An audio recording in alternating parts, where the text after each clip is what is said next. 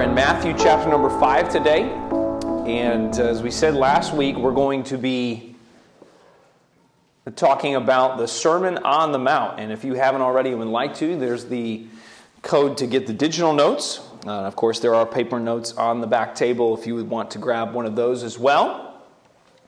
But we're in Matthew chapter number 5 today. Last week we finished up with really the intro to Jesus' ministry. He is baptized in chapter 3, kind of the start to it. He is then tempted of the devil in the wilderness, overcomes that, and we talked about the significance of that last week. And then he launches into his ministry. He calls his disciples and begins his ministry here on earth in the end of chapter 4 and into chapter 5.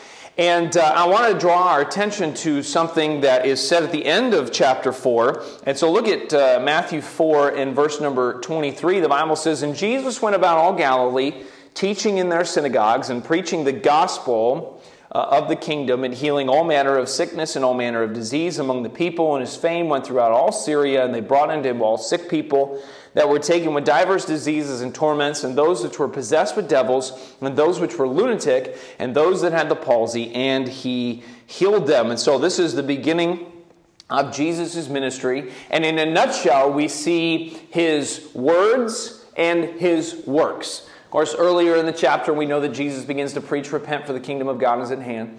And we see here his works, his healing, his caring, his loving. And so that's, in a nutshell, the ministry of Jesus here on this earth, his words and his works. And then when we get into Matthew chapter number 5, we're going to focus on his words. And we focus and there's a lot to be said on the Sermon on the Mount. We could spend an entire Sunday school series just focusing on the sermon. We could spend an entire Sunday school series just focusing on the first 12 verses of Matthew 5. And I want to do that, and we need to continue on moving. And so we're going to kind of look at the Sermon on the Mount, Matthew 5, 6, and 7. This first in chronological, or in the accounts of the Gospels, this first sermon that Jesus gives to his disciples, to all that will hear. And we're going to just kind of take a snapshot, an overview of this sermon. Because as Jesus is talking all throughout, and certainly as we read the Sermon on the Mount, so many familiar verses and passages come out. The Beatitudes right at the beginning, salt and light. The Lord's Prayer in chapter number 6, the comparisons that Jesus gives to the law of the Old Testament. The law says this, but I say unto you, go further, do more, love more.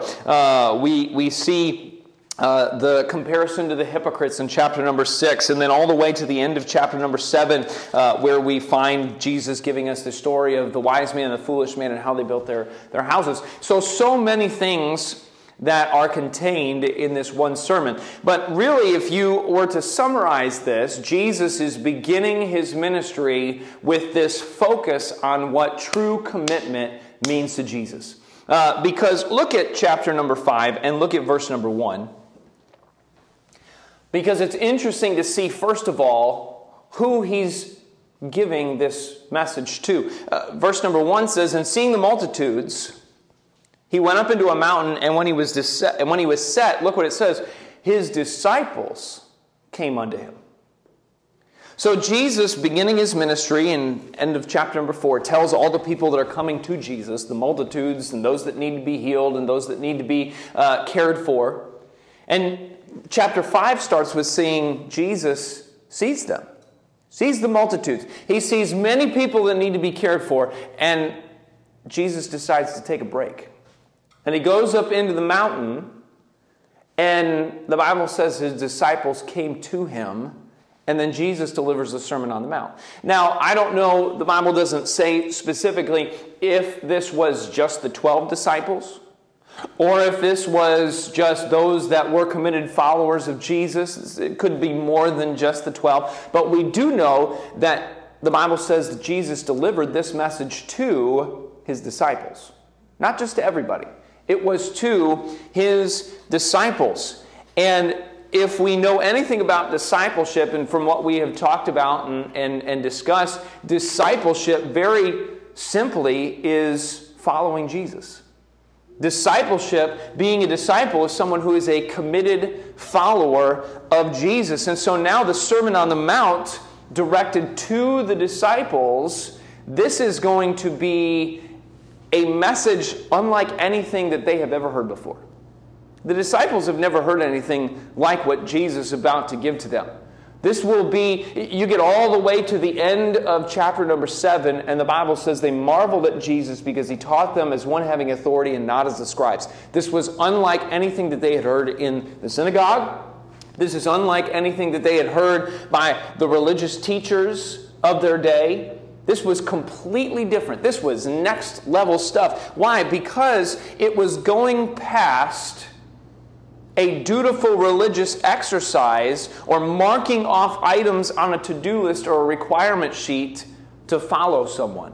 This was now a heart-level, genuine, faith-filled following of Jesus.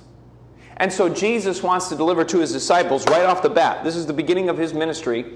This is the beginning of their relationship with each other. He's called them. They've already decided to leave all and follow him. So Jesus says, look, I want to make sure that you know what all this entails. I want to make sure that you know everything that is involved in following me. And so I think very simply we can say that the Sermon on the Mount and everything that it contains shows us what the heart of a disciple is. It shows us what it means to follow Jesus and what that looks like. What a heart that loves and wants to follow Jesus produces in a life. And so just for a few moments this morning, I want to just examine the Sermon on the Mount. And I'm just going to make a bunch of statements. I don't necessarily have points. You have them on your handout. You have them on your digital notes. And so let's look at just a few things about the Sermon on the Mount and the heart of a disciple, the heart of discipleship. First of all, let me say this. The heart of discipleship is not our natural tendency.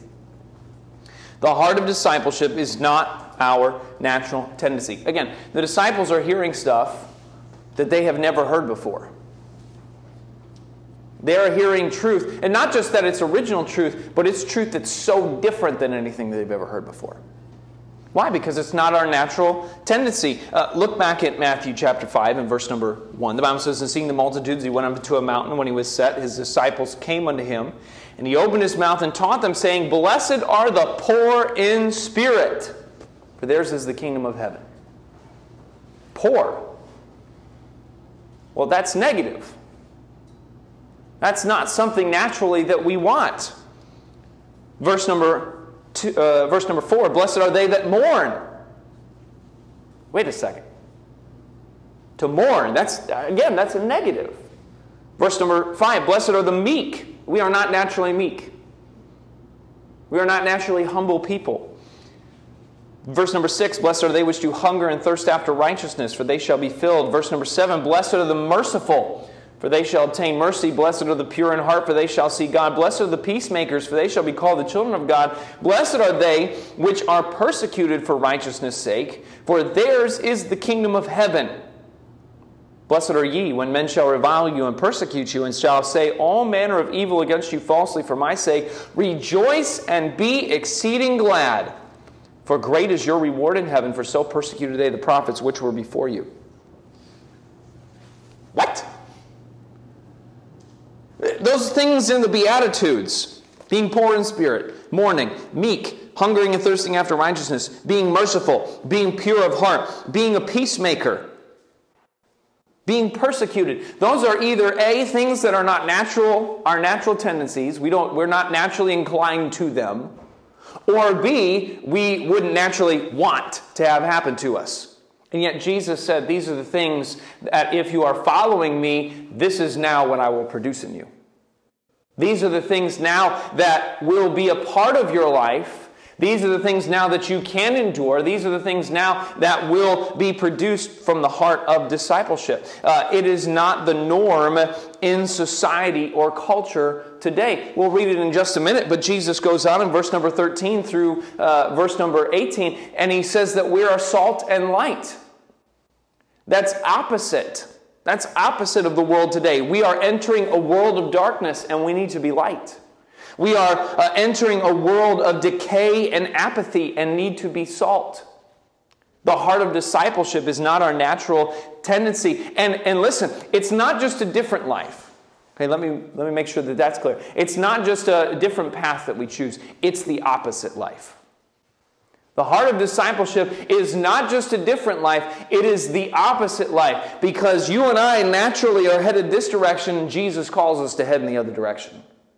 That's the heart of discipleship. It's the complete opposite direction of society and human nature. And so, the heart of discipleship that Jesus presents to the disciples here in the Sermon on the Mount, he says, guys, first of all, I want you to know this is something that's completely foreign to you naturally. It's completely opposite to you naturally. It's something that cannot happen naturally in your own life.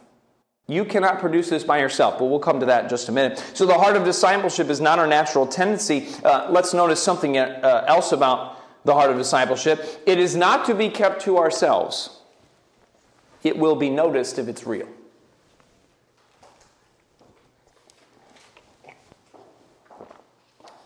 It's not to be kept to ourselves. It will be noticed if it's real. Verse number 13. Ye are the salt of the earth, but if the salt have lost its savor, wherewith shall it be salted? It is henceforth good for nothing, but to be cast out and trodden under foot of men. Ye are light of the world. A city that is set on a hill cannot be hid, neither do men light a candle and put it on under a bushel, but on a candlestick, and it giveth light unto all that are in the house.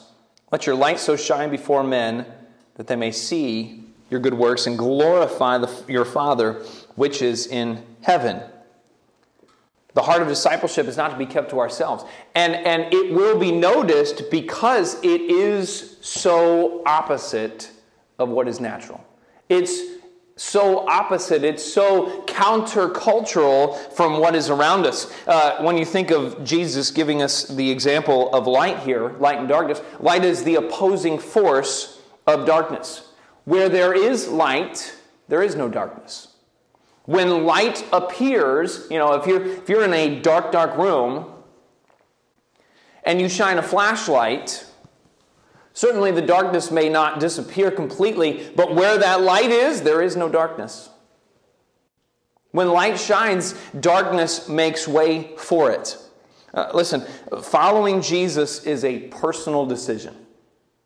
Being a disciple, being committed to follow Jesus is a personal decision. Again, it's the heart of discipleship, but it is to have a public impact. It is to be a personal decision, but it's to have a public impact. And as we follow Jesus, yes, it changes us, and He changes us. It has changed us. And as we are changed, it will change others around us. You're the salt of the earth. You're the light of the world. We are here to make a difference. See, Jesus has given us His mission. That's what He's trying to convey to His disciples. He says, guys, okay, I want to tell you what it means to follow me, and I want to tell you that you're here to make a difference. And as you follow me, and as you become more like me, and as you learn from me, you will make a difference. Because Jesus has given us His mission to seek and to save that which was lost. And so the heart of discipleship is not to be kept to ourselves. It will be noticed if it is real. But next, and we're going to kind of move through these kind of quickly to make sure that we get through them. Next, the heart of discipleship, and this is where we get down to the meat of it. The heart of discipleship goes beyond outward confirmation and starts with inward transformation. See, this is where we get down to it. Because Jesus sets the table for the disciples. He says, He gives them the Beatitudes at the beginning, and that was crazy. Blessed are the poor in spirit. What? Blessed are ye when men shall revile you. What? Rejoice and be exceeding glad when you're persecuted. Hold on a second, Jesus. Time out, okay? That doesn't make any sense.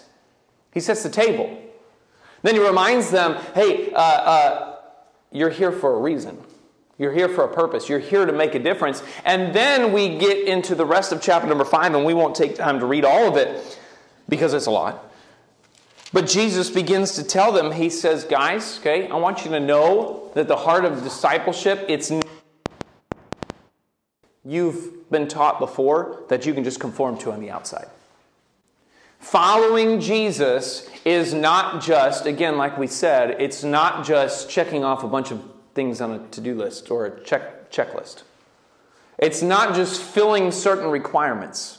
That's not following Jesus. That's religion. Following Jesus is a relationship from an inward transformation. The heart of discipleship, as you read and we won't take time to read all of it, but Jesus says, and look at verse number 21 of Matthew 5. Ye have heard that it was said by them of old time, thou shalt not kill, and whosoever shall kill shall be in danger of judgment. Verse 22, but I say unto you. Jesus says, look, this is the confirmation. This is the to-do list. He said, but I say unto you, because you follow me, there's going to be an inward transformation that's going to take things farther. It's going to do more. It's going to mean more. The heart of discipleship does not ask, what do I have to do? It asks, what more can I do? The heart of discipleship does not say, okay, what's the bare minimum? Okay, all right. 10%, church on Sunday, verse a day, don't say that, don't watch that, don't go here. Okay, that's all I need to do. No, the heart of discipleship says, Jesus, I love you, I want to follow you, what more can I do for you? What more can I do for you? The heart of discipleship, again, it's motivated by love for Jesus. 2 Corinthians chapter number 5 and verse number 14. I don't have that for the screen, but if you want to turn there. 2 Corinthians chapter 5 and verse number 14. Familiar to all of us. Paul says, for the love of Christ constrains us. It constrains us. It motivates us. It moves us. That's the heart of discipleship. The heart of discipleship is moved and motivated by a love for Jesus, not because we feel like we have to meet certain requirements. We're following Jesus. We love Jesus. The heart of discipleship is being transformed from the inside out. Look at Romans chapter number 12. Verse number 1 says, I beseech you therefore, brethren, by the mercies of God, that ye present your bodies a living sacrifice, wholly acceptable unto God, which is your reasonable service, and be not conformed to this world, but be ye transformed by the renewing of your mind, that ye may prove what is that good and acceptable and perfect will of God. We won't take time to read it, but if you want to read Romans 12 at some point, Romans 12 is a great commentary on the Sermon on the Mount. An accompanying passage of Scripture. Because Paul has set the stage throughout the entire book of Romans for salvation. He's presented the gospel. And then when we get to Romans 12, Paul says, now this is a life that ought to be produced in you through the renewing of your mind. And Romans 12, again, we won't take time to read it, but there are so many similar countercultural emphasis in Romans chapter number 12, similar to what we read in the Sermon on the Mount. The heart that it produces, the loving and the caring for others, the following Jesus. A transformed believer is becoming who Jesus is. See, this is, for a disciple, for somebody who is following Jesus, you and I, following Jesus, we are not trying to be a better us. We are not trying to be a better us. That's not the goal. That's what the Pharisees were trying to do. We're not trying to be a better you or I. We're trying to be like Jesus. We're trying to allow Him to make us like Jesus. We're trying to allow Him to make us like Him. And so whenever we feel like we're conforming to something, whenever we feel like we're being forced to do something or forcing ourselves to do something, that's when we need to look at the heart. Are we allowing Jesus to make us more like Him? Or are we trying to make ourselves just better? Are we allowing Jesus to lead us and guide us? Or are we allowing it to be a heart transformation and not an outward confirmation? That's the heart of discipleship. The heart of discipleship is allowing Jesus to lead and letting Him do the work from the inside out, not us trying to make it happen ourselves. Because we can't. And we'll come back to that in just a second. The heart of discipleship, listen, the next point, heart of discipleship lets a relationship with God determine our relationship with others. It lets a relationship with God determine our relationship with others.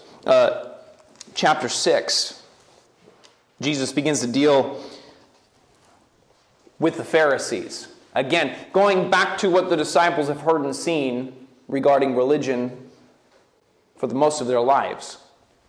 Verse number 5 says, "And when thou prayest, thou shalt not be as the hypocrites are, for they love to pray, standing in the synagogue and in the corners of the streets, and they may be seen of men. Verily I say to you, they have the reward.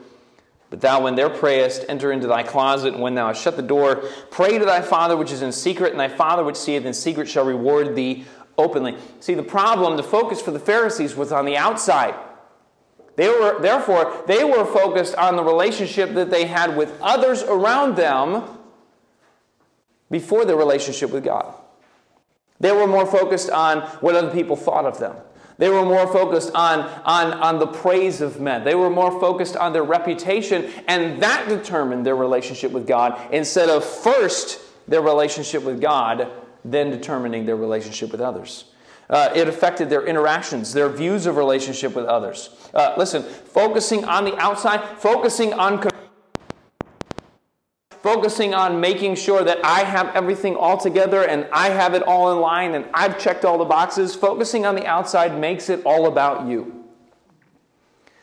And everyone else, the relationships that we had, exists as confirmation or affirmation that you're doing the right thing. Because men can see the outside and you can see man. And so man will either praise you, man will either appreciate you,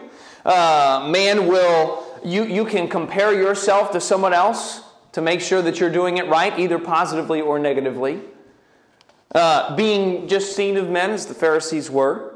When we focus on the outside, then we're focused on our relationship with others first, determining our relationship with God. But when we focus on the inside, when we understand that the life of discipleship is allowing Jesus to change us, we're focused on following Him first, we're focused on our relationship with Him, then man is left out of the equation initially. Because now we let God do the work because only He can see the inside.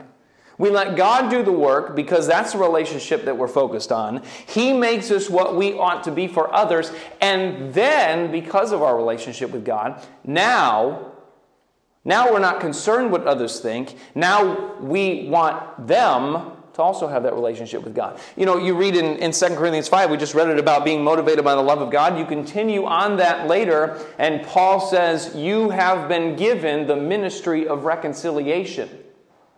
Because of your relationship with God being motivated by God's love and your love for God, Paul says now you have the opportunity to affect others' relationships with God. The heart of discipleship lets a relationship with God determine our relationship with others. Next, the heart of discipleship focuses on the eternal first before the temporal. It focuses on the eternal before the temporal. Why? Because the focus is Jesus. The purpose is Jesus. The mission of Jesus. The teaching of Jesus. The commands of Jesus. The will of Jesus. A disciple is committed to following Jesus. A disciple is committed to following Jesus. And so everything else takes a backstage. Everything else takes a back seat. Chapter 6, verse 19, lay not up for yourselves treasures upon earth, where moth and rust doth corrupt, and where thieves break through and steal. But lay up for yourselves treasures in heaven, where neither moth nor rust doth corrupt, and where thieves do not break through nor steal. For where your treasure is, there will your heart be also. In verse number 33, seek ye first the kingdom of God and His righteousness, and all these things shall be added unto you. Jesus says, hey, fellas, okay? We got to focus here. We got to focus on the most important thing. The heart of discipleship focuses on the eternal. Why? Because it's directed to a relationship with Jesus. Next, the heart of discipleship recognizes God as our Father and seeks Him out of love. The heart of discipleship recognizes God as our Father and seeks Him out of love. God is referred to as Father 17 times in the Sermon on the Mount. He forgives us in verse 14, chapter 6. He rewards us in chapter 6, 4, 6, and 18. He provides for us in chapter 6, 28, 32. He responds to our requests in chapter 7, verse 11. We're called to imitate His love in chapter 5, 43 through 48. We pray to Him in Matthew 6 and verse number 9. After this manner, therefore, pray ye, Our Father, which art in heaven, hallowed be thy name. And we're supposed to trust Him. Matthew 6:32, for after all these things do the Gentiles seek, for your heavenly Father knoweth that ye have need of all these things. The heart of discipleship recognizes God. This is the gospel connection. Because through Jesus, we can receive the adoption into God's family. And when we come to God through Jesus, we enjoy His fatherly affection when we deserve His wrath. We boldly draw nigh as children when we deserve to flee as enemies. The heart of discipleship recognizes God as our Father, seeks Him out of love. Next, the heart of discipleship produces a life of discipleship, which produces a life of stability. The heart of discipleship produces a life of discipleship, which produces a life of stability. That story of the wise man and the foolish man. Verse number 24 of chapter 7, therefore whosoever heareth these sayings of mine and doeth them, I will liken him unto a wise man which built his house upon a rock, and the rain descended, and the floods came, and the winds blew and beat upon that house, and it fell not, for it was founded upon a rock. And every one that heareth these sayings of mine and doeth them not shall be likened, unto a foolish man which built his house upon the sand, and the rain descended, and the floods came, and the winds blew and beat upon that house, and it fell, and great was the fall of it. The heart of discipleship is, again, like we just said, it's focused on Jesus. It's centered on Jesus.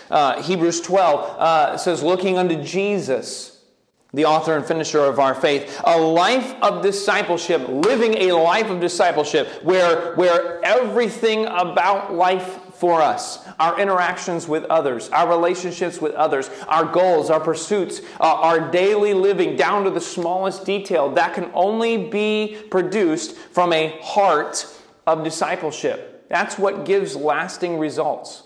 A time of discipleship, not a life, a time of discipleship, and we've all known people, we've all seen people that have had maybe a time of discipleship in their life. A time of discipleship can come from a head of discipleship. That's conforming, but it doesn't last as long, and it can't be sustained. It's like trying to put the wrong fuel in your vehicle. You're not going to go very far because it's not being fueled by the right thing. A heart of discipleship. Following Jesus by being transformed from the inside out is the only way to guarantee stability going forward. Now, listen, it doesn't guarantee peace and quiet in life. Now, I'm not here to tell you that life is fine and dandy and, just great from following Jesus. That story, verse number 24, you've got the wise man, and I'm not going to sing the song. Wise man built his house upon the rock. Look at verse 25. And the rains descended, and the floods came, and the winds blew. See, both these guys had to face the storms.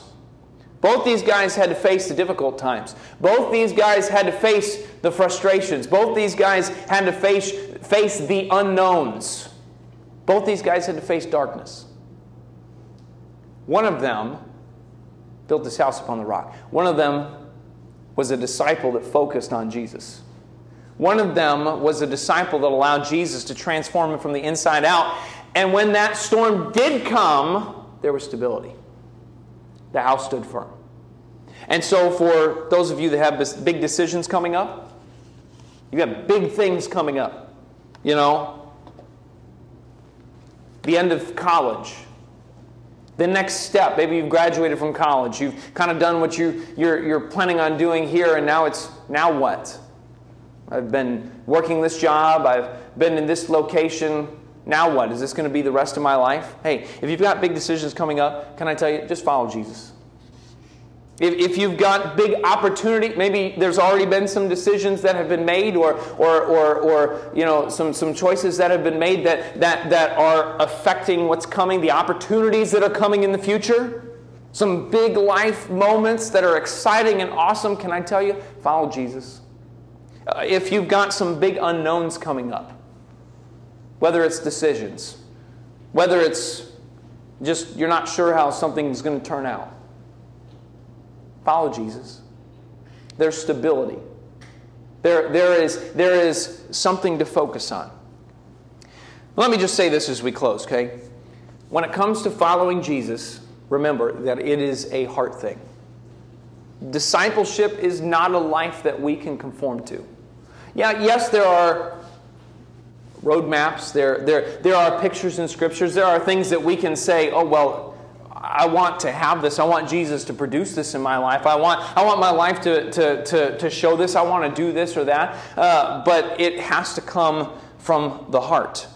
It cannot be externally managed. Discipleship is a life that is transformed from within us. Through the power of Christ working in us to make us into His image, we do and serve and follow God from the heart. But again, it doesn't come from our own power. It doesn't come from our own strength. It doesn't come from our own ability. This is the last statement, I believe, on your handout. Jesus empowers the obedience that He commands. And that's the wonderful thing about a life of discipleship. When we decide to follow Jesus, if we'll allow Him to lead us and guide us, He's the one that gives us the power. He's the one that gives us the ability. Ezekiel 36, God says, "A new heart also will I give unto you, and a new spirit will I put within you. And I will take the stony heart out of your flesh, and I will give you a heart of flesh, and I will put my spirit from you, and cause you to walk in my statutes, and ye shall keep my judgments and do them." God wants us to follow Him. And if we'll be willing to allow Him to do the work in us, and I think that's what Jesus was trying to tell His disciples. He's like, fellas, okay, this life that I've called you to, you're not going to be able to do it by yourselves. You're not going to be able to make it on your own. But if you continue to follow me and allow me to do a work in you, then we're going to see what God can produce in a life of a disciple.